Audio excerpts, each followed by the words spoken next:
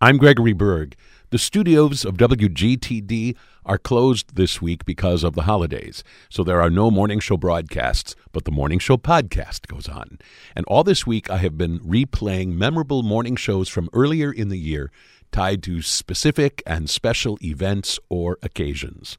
One of those occasions was the appearance on the campus of Carthage of one of the greatest singing groups in the country, Chanticleer.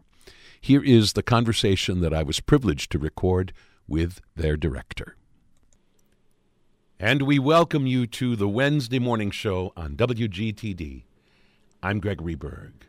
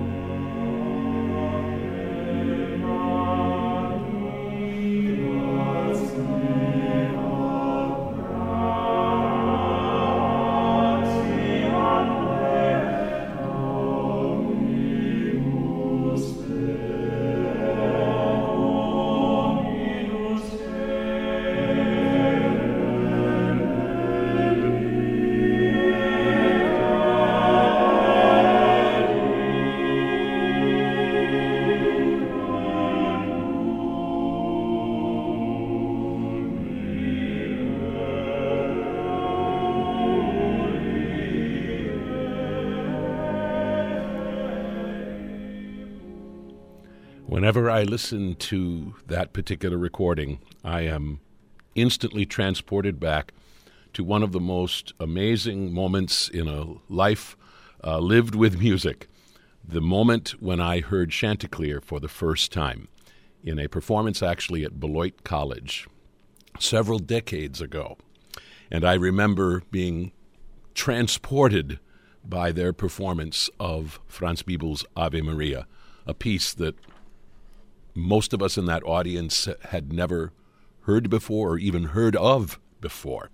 I remember racing to the table out in the lobby afterwards, desperate to buy a compact disc that would have that piece, only to be told apologetically that no recording as yet had been made.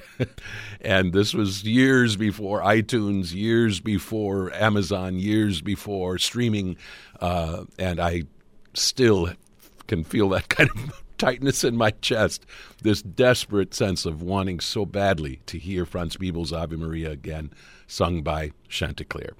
Of course, eventually on a Christmas album called Our Heart's Joy, that transcendently beautiful piece and performance was shared with the world, along with all kinds of other musical treasures for the Christmas season. And that's just one of a wide array of amazing recordings that have been offered up by Chanticleer over its long history, a history which began back in 1978.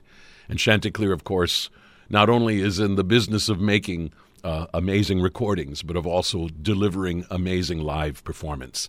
And the folks of southeastern Wisconsin and northeastern Illinois are fortunate indeed to have the opportunity to experience the magic of Chanticleer this Friday evening in Siebert Chapel on the campus of Carthage College.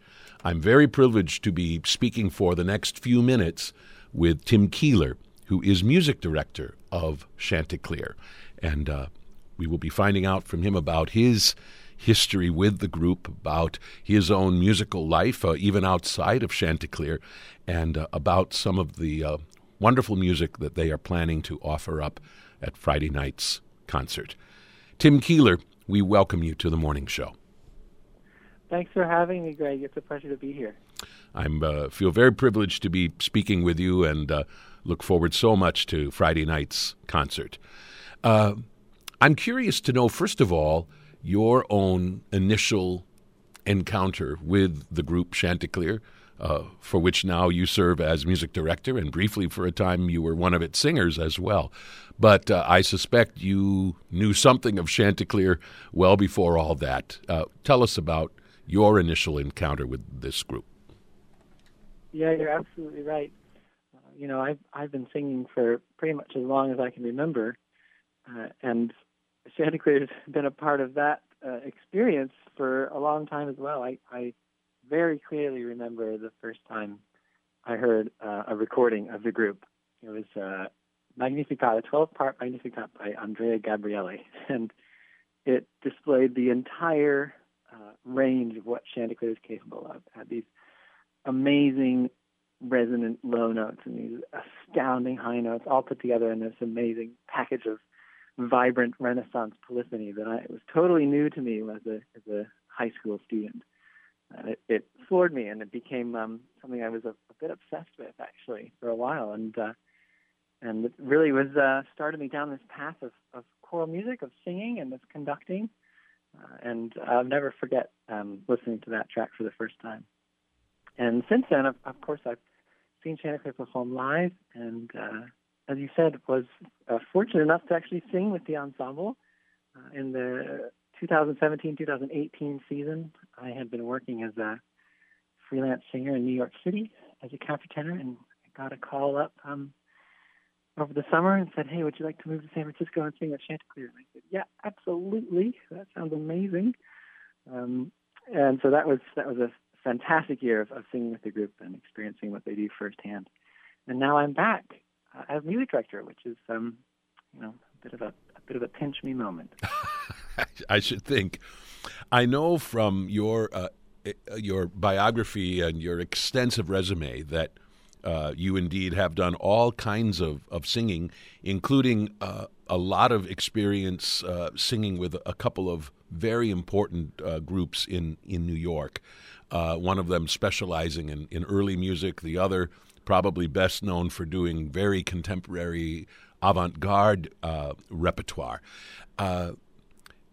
I'm curious what it's like to be a part of several different superb groups, and I'm pretty sure that there's been at least a little bit of overlap, that you haven't been with solely one group at a time, but correct me if I'm wrong. But what is that like to kind of move between different renowned ensembles that I suspect each share a legacy of excellence, but otherwise probably in a lot of different ways are each a unique ensemble? Yeah, it's a lot of fun, I tell you that. As a singer in New York, any freelance musician will tell you that you make your career doing a bunch of different things. It really helps to have the desire and the skill set to dabble in a lot of different genres.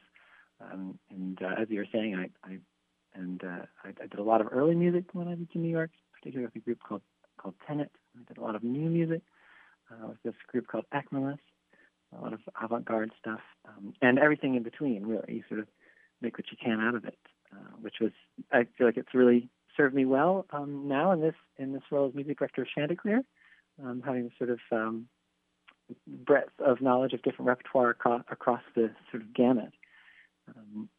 One thing that's pretty unique about Chanticleer for every singer involved, and myself as music director, is that it is a full-time singing job, and that's pretty rare. In fact, it's only one of two ensembles in America that you can work at as a performer, as a professional choral singer, and have that be your sole source of income. It's pretty remarkable. And so that being said, Chanticleer is pretty much everything that we all do here. It's the 12 singers and me, and it's our life. And fortunately, Chanticleer dabbles in pretty much every style of music, whether it's Renaissance or even medieval chant, all the way to new commissions. We try to commission new composers every year. We also do jazz and pop, and try to stick our feet in everything we can. So it's Chanticleer becomes this perfect blend of, I like to think, everybody's past experiences into this amazing whole.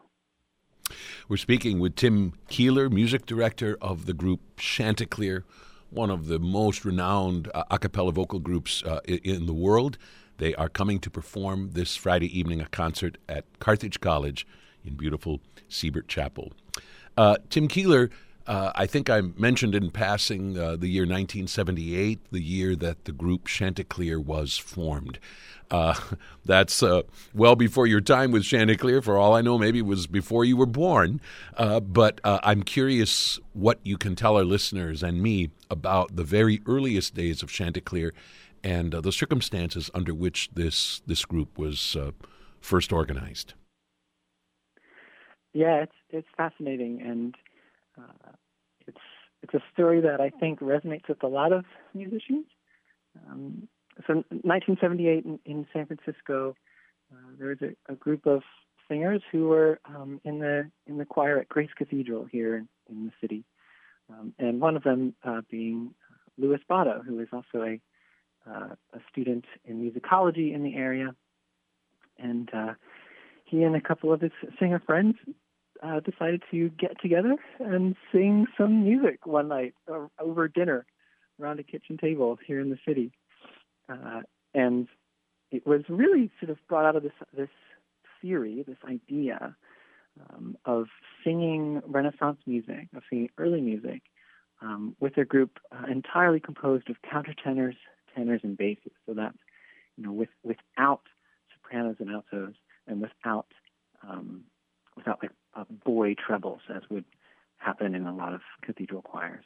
So this was all countertenors, tenors, and basses singing this Renaissance polyphony, which at the time was pretty novel and pretty exciting. It hadn't really been done. There's the only other group that was sort of experimenting with this kind of singing was a group that you're probably familiar with called the King Singers, and they started. I think it was about maybe 8 or 9 years before.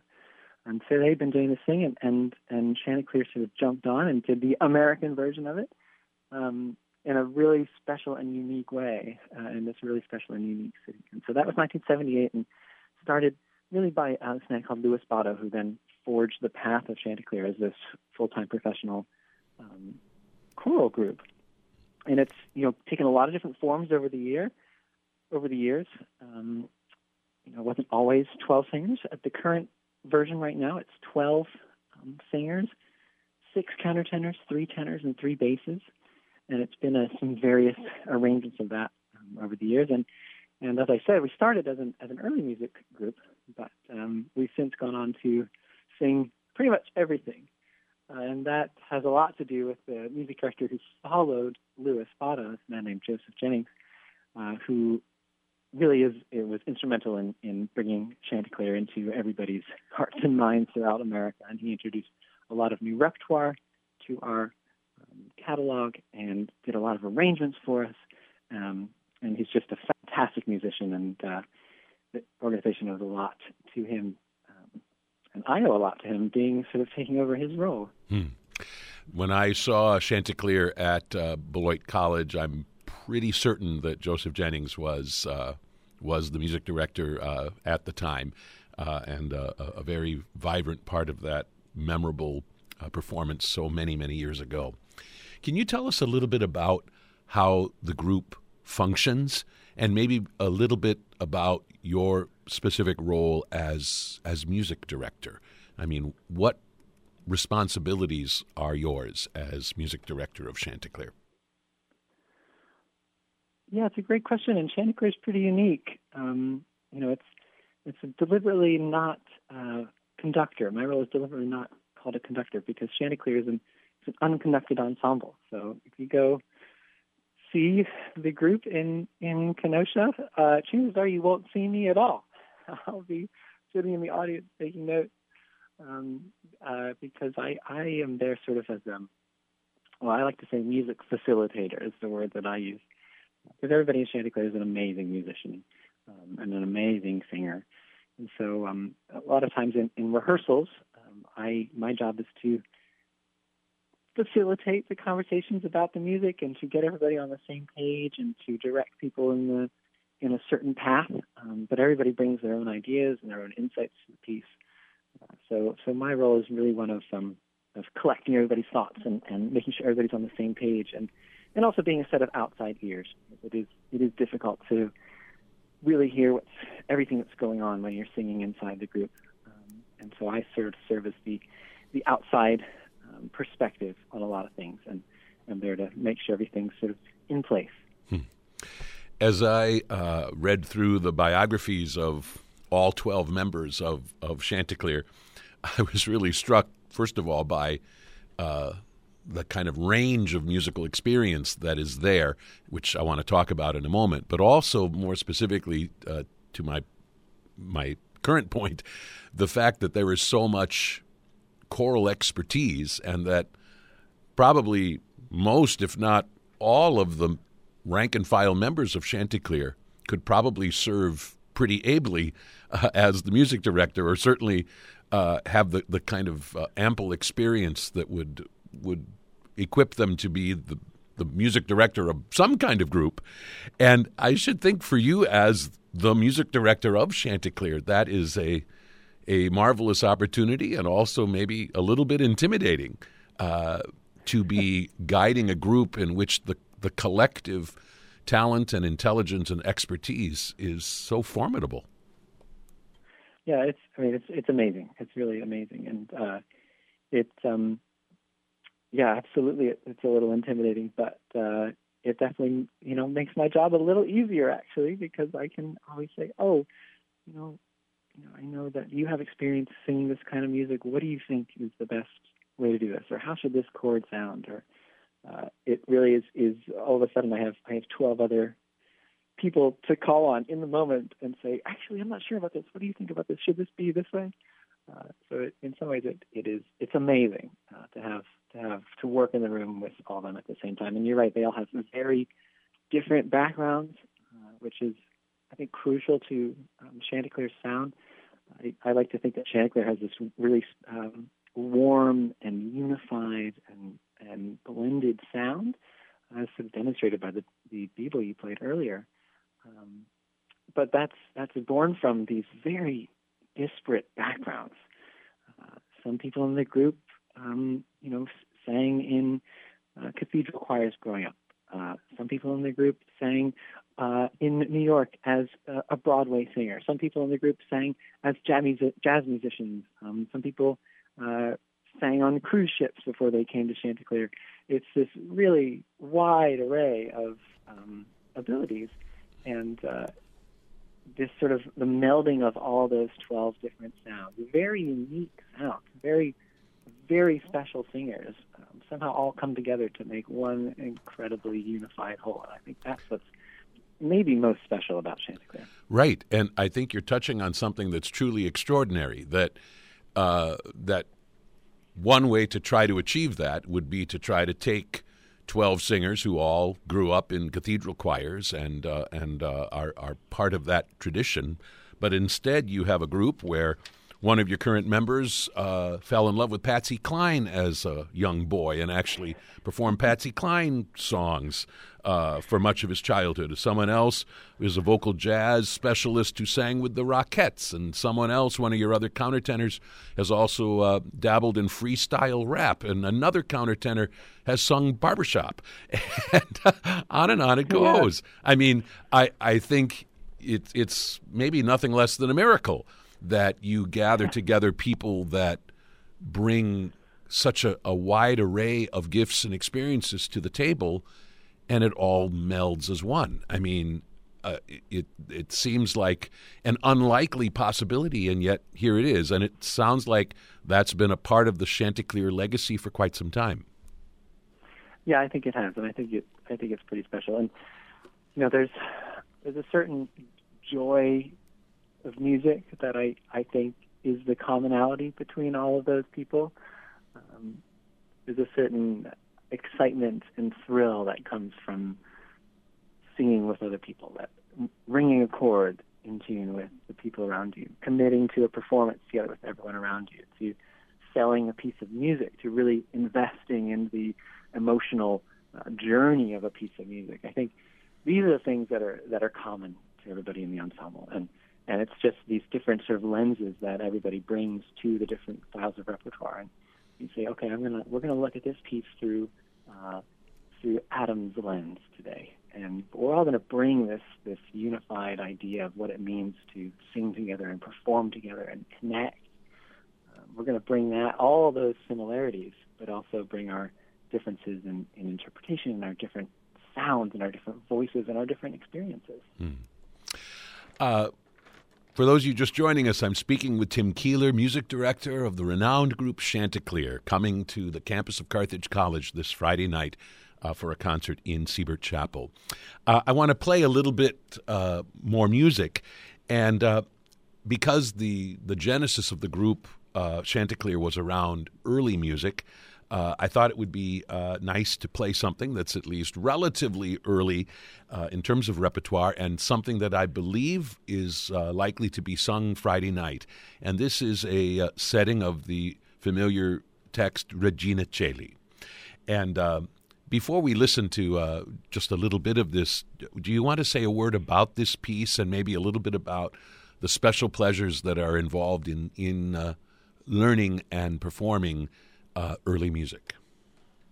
Yeah, I believe you're referring to the Regina Coeli setting by Alexander Agricola. Yes, yes. Yes. So this is some piece of Renaissance music, actually early Renaissance music. And it's not, there's so many different realms of early music and Renaissance music, and sometimes it's easy for it all to get lumped into somebody like Palestrina. It's really long, flowy lines and intricately well-crafted counterpoint with nothing sticking out of place. One of the things I treasure most about Chanticleer is the ability to sing early music in a pretty thrilling style, and I like to think that this is one of those pieces that affords us this opportunity. It was written well before Palestrina, and it has this really amazing, florid, intricate lines in between throughout the piece, and it's something about grabbing onto that excitement that really brings Renaissance music into the present day. I think it can be easy to put early music off to the side and say, oh, it looks beautiful over there. It sounds beautiful, but I don't have anything that I can relate to in that. And one of the things I think Chanticleer does best is bring the early music into the present day and say, look, this is really exciting. This music is really cool. Listen to this. And so this is one of those pieces that always gets me excited every time. Here it is, a bit of the Regina Coeli of Agricola.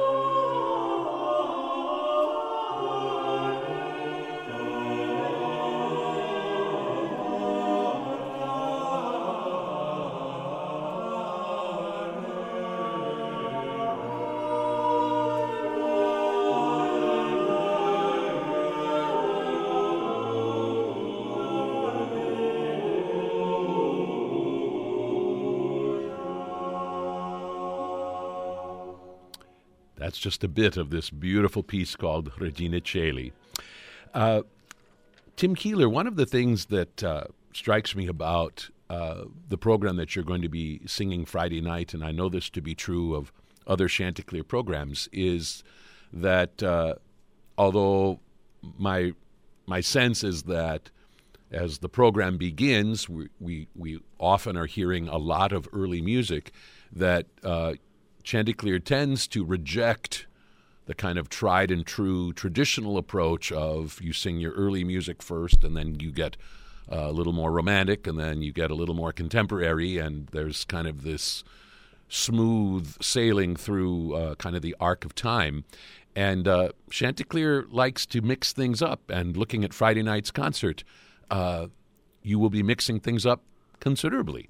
Can you just talk for a moment about that and about the kind of things that you and whoever else is involved in those kind of decisions, the kind of things you think about in constructing your programs? Absolutely. I think it for me, it really goes back to a lot about what I was saying earlier about these different strengths that everybody in the group has, but there's always a through line, a similarity that everyone has as well. And I feel that way about music, that, we were the same people 400 years ago as we are today. Emotions were the same. People still fell in love. People were still scared. There's so many similarities, and most of the time it's actually the same 12 notes too, which is pretty remarkable. That all of this contemporary music and early music is all constructed with the same alphabet. It's remarkable, and so to think that you have to separate them, while that it can be potentially easier on the ears sometimes if it's not done well.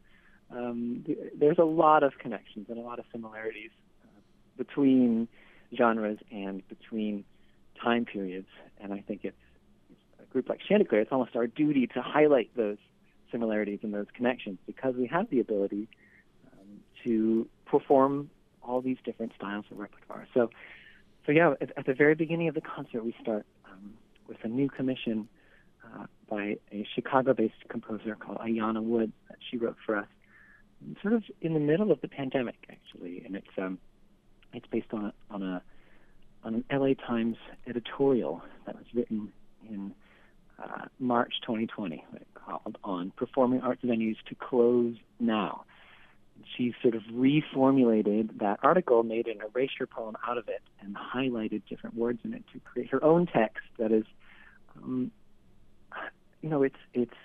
it's personal, but it's also fairly optimistic. And at the end, she encourages everybody to come back to life is the final line. And so that's how we start off the program, with this new piece of work written sort of through and of and for the current world we're in, but also looking forward to the future. And then we go immediately into a piece of Renaissance music, that one of my favorite pieces of music of all time. It's an excerpt from Monteverdi's Vespers of 1610, the movement Lauda Jerusalem, which is all full of joy and praising and life, and to see how we can go from the sort of ambiguity of the current world of the past year, and then just be brought back to life with music from 400 years ago. I think it's beautiful, and it's that kind of contrast I think is really important. One of the interesting questions that I have posed to quite a number of different musicians is what this time of the pandemic has been like, and I'm certainly anxious to hear about that from you, and hear about how Chanticleer weathered this really difficult period. But ahead of that, talk about the way the typical year is set up for Chanticleer, quite apart from when our whole world is turned upside down by something like the pandemic. I mean, do you, for instance, have seasons? Do you have a period where you rehearse, you perfect a program, and then you go out on tour and sing that program, and then you come back and rehearse a new program and then go out and perform it? Or is kind of the performance life of the group a bit more complicated than that? Yeah, it's always complicated, and every year is different. But in general, Chanticleer performs about 100 concerts every year. And those, I think maybe about 60% of those are on the road and touring. So every year we have a couple programs that we tour around the country, including the one that we're going to sing in Wisconsin, which is called Awakenings, which we actually, we've performed it many times by now, actually, because we usually rehearse our touring programs the summer before we go out and sing them. So our season usually goes from August through the following July. So they're kind of like a school year. And we rehearse our programs at the beginning of that year and then take them on tour for the rest of it. But within that framework, we also have the opportunity to work on sort of special projects throughout the year. So a lot of these happen in the Bay Area, near San Francisco. And there's an opportunity for us to dive into a little more esoteric repertoire, stuff that, maybe doesn't have quite as broad an appeal. So, for instance, coming up in May, we've got a program of all early Renaissance music, all music actually by Alexander Agricola and his contemporaries. So that's something that is a very unique sort of program that, occasionally we'll take on tour, but is mostly a sort of special program for the Bay Area. And then amidst all that, of course, we have our Christmas program, which is totally its own thing. And I think in the month of December, I think between Thanksgiving and Christmas Day, I think we always perform somewhere between 24 and 25 concerts. So it's always jam-packed with a Christmas program that is, every musician owes a lot to Christmas to get us through the rest of the year. It's exciting and thrilling, and it's obviously one of my favorite seasons to be a singer and to be a music director, because we get to sing a completely separate set of repertoire of music that is familiar and exciting and a lot of fun. So let's turn from the fun to the not so fun, to the terribly painful and difficult experience that I'm sure was Chanticleer's experience during this pandemic. And I wonder, for the group, how did you weather that really difficult period when I assume your performance schedule all but ground to a halt? Yeah, it's difficult, and everybody has a story from the pandemic, and I don't think it was easy on anyone. It was certainly tough for us for many reasons. Of course, all our concerts were canceled for, over a year. There's singing was not, still isn't really the most accepted activity. Talking about spreading aerosols and singing is frankly a very good way to do that. So it was scary for all of us at the beginning. This thing that we loved so much all of a sudden became the very thing that you weren't supposed to do. And it's still, there's still a lot of hesitancy, even to this day, with different waves of the virus. It's never, we're not out of the woods yet, but we're trying to make it work. And at the beginning of the pandemic, before vaccines and everything, we were trying to find ways to continue to perform and without performing for live audiences. And so we did manage to film 3 complete concerts in 2020 and 2021 as a way of still making our art and still getting people to experience Chanticleer. It was a new thing for us. We're so used to being on the road and performing for live audiences, and it was a bit of a shock to all of a sudden have a whole concert that you're just singing to a couple cameras, and there's no feedback, and there's no audience reaction, and there's no applause, and so you just sort of, okay, well, I guess that's it. But it was. I'm really glad that we were able to make that happen and still be able to make some art in the midst of it all. Mm-hmm. You come to Carthage for a concert this Friday night, and it makes me kind of wonder, what is it like to journey from place to place, from space to space, and to find yourself in a place in which none of you, I assume, have ever sung before, and in terms of kind of making sense of it acoustically and exactly where you'll stand and exactly how you will hear each other and experience each other's singing. How difficult a challenge is that for a group that tours as extensively as Chanticleer does? That's a great question. It's not always easy. Fortunately, we're pretty familiar with the repertoire at this point. And as I already said, everybody in Chanticleer is a fantastic musician. So we can make it work, sort of no matter the situation. But it always takes a little bit of time to get used to. It's really different performing a concert in a marble cathedral than it would be singing on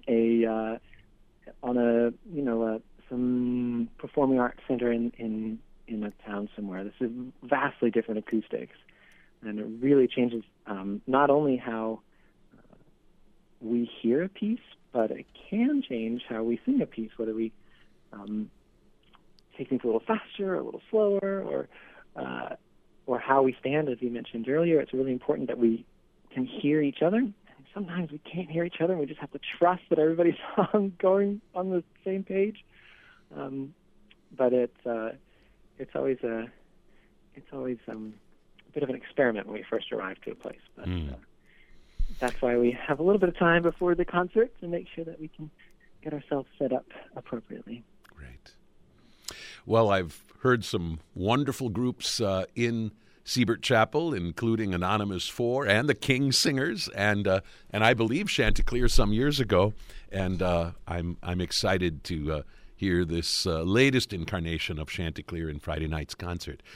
Your concert is going to include a contemporary piece by a composer named Ulysses Kay, and a piece called Music. I thought it would be interesting to hear just a little bit about this from this piece. But first I wanted to ask you, I think it's one thing when you all come to the table with a shared love of early music. It seems to me that when it comes to contemporary music, the possibilities are so endless, and the possibility or potential is also there where somebody comes to you with a brand new piece, bracingly modern, that some of you might really love, and maybe some of you might not love quite so much. Is that ever a challenge in terms of choosing modern works to which all of you are going to be able to relate and sing enthusiastically? Of course. And, not just modern works. There's many different genres of music that not everybody's going to really resonate with every piece of music. Just as an audience member, you're not going to necessarily resonate with every piece of music that you hear. And it's the same for us. I certainly have my favorite pieces on the program, but it is part of what makes our job so special is that we have the opportunity to really lean into a piece of music and say, okay, maybe I don't really like this text, or maybe I don't really like this melody very much, but we perform it, over the course of a year, maybe we'll perform it 30 times. So I'm going to each time I'm going to try to find something that I can latch onto in this piece of music, and so find something that I can love about it. It's also, sort of our job as performers to inhabit these spaces and love these spaces and display and sing these works of music for the people who are really going to resonate with it, and the people who will really mean something to. And so we have to present it with those people in mind, because even if it's not our favorite piece of music, it might be somebody in the audience's favorite piece. So tell us just a quick word about this piece by Ulysses Kay that is part of Friday night's concert, this piece called Music. Yeah, this is Ulysses Kay is a 20th century Black American composer, and this is a piece that he wrote for the Depart Infantry Chorus, I think back in 1953. It's a piece that I did not know anything about until I started as music director of Chanticleer and spent, a couple of months sort of diving through the catalog here, the rows of filing cabinets of music, and stumbled across this piece, which is it's beautiful. It's very harmonically intricate, and it's written for a tenor bass ensemble. So, as I said, written for the Depart Infantry Chorus. So it's sort of a very rich sound, and it's based on a text by Ralph Waldo Emerson, a text of the same name called Music. And throughout the text, Emerson describes, he says that even in, it's not just in the beautiful things where music exists. It's not, there's beauty in the rainbow, yes, but there's also beauty elsewhere. And the final line of the poem is, even in the mud and scum of things, there always something sings. So it's a little bit about finding beauty and about finding joy where you least expect it. But it's not always, I like to think it's not quite as trite as just look on the bright side. It's a little bit about actually exploring what makes those things so miraculous. What actually is happening in a downpour of rain that is not so pleasant. What are the miracles that are taking place in that moment of darkness? And it's it meant a lot to us during the pandemic. It was a piece that we turned to a couple times in the pandemic, and it's a piece that it hasn't been performed a lot in America, and we are excited to sort of expose it to a broader audience throughout this tour, and because it's pretty special. Let's hear just a little bit of Ulysses K's music.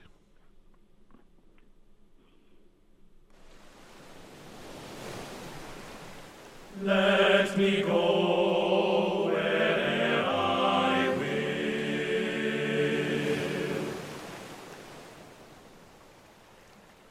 I hear a sky-born music still. Let me go. It sounds from all things old. It sounds from all things young.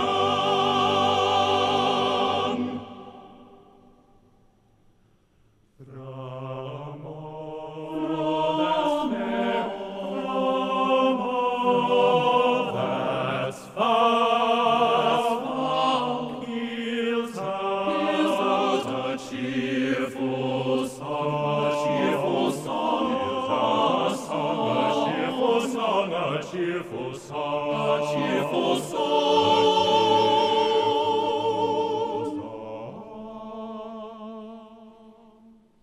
A very striking piece of music indeed. And again, the words of Ralph Waldo Emerson, they do speak to our time. As a matter of fact, the last piece of music that we'll listen to as we close is a prayer for Ukraine that Chanticleer recently shared via YouTube, and that the Carthage Choir, as a matter of fact, is also learning at this very moment, the same piece, albeit a slightly different arrangement. And so I appreciate the way in which Chanticleer has tried to, over the course of its long history, not only explore and celebrate the timelessness of music itself, but also speaking to certain issues and concerns and sometimes tragedies that are also part of our human experience. A last question. When you are looking for your newest members to join Chanticleer, how much do you have to think about the harmony of just being in the room together and working together, not just the blend of actual voices, but the blend of personalities and so on? How do you think about that aspect of the group? Because I should think that kind of chemistry is central to what makes Chanticleer so incredibly successful. It's crucial. You're absolutely right, and it's a big factor in finding new members for the ensemble, because singing is such it's a very vulnerable art form, and in order to sing beautifully and effectively and evocatively, you need to feel completely comfortable on stage, and you need to be able to trust everyone that's around you. That's even more so in ensemble singing. You need to be able to trust that they've got your back, that they're going to sing with you and take the same leap at the same time that you are. So it's really important that everybody in the ensemble has respect and trust for each other. That's not to say we don't have our differences every now and then, as we spend so much time together on the road together. But being able to rely on each other is crucial and a big factor, you're right, I think, of Chanticleer's success. Well, I know so many people who are just thrilled beyond words that Chanticleer is coming to the campus of Carthage College for a concert this Friday evening in Siebert Chapel.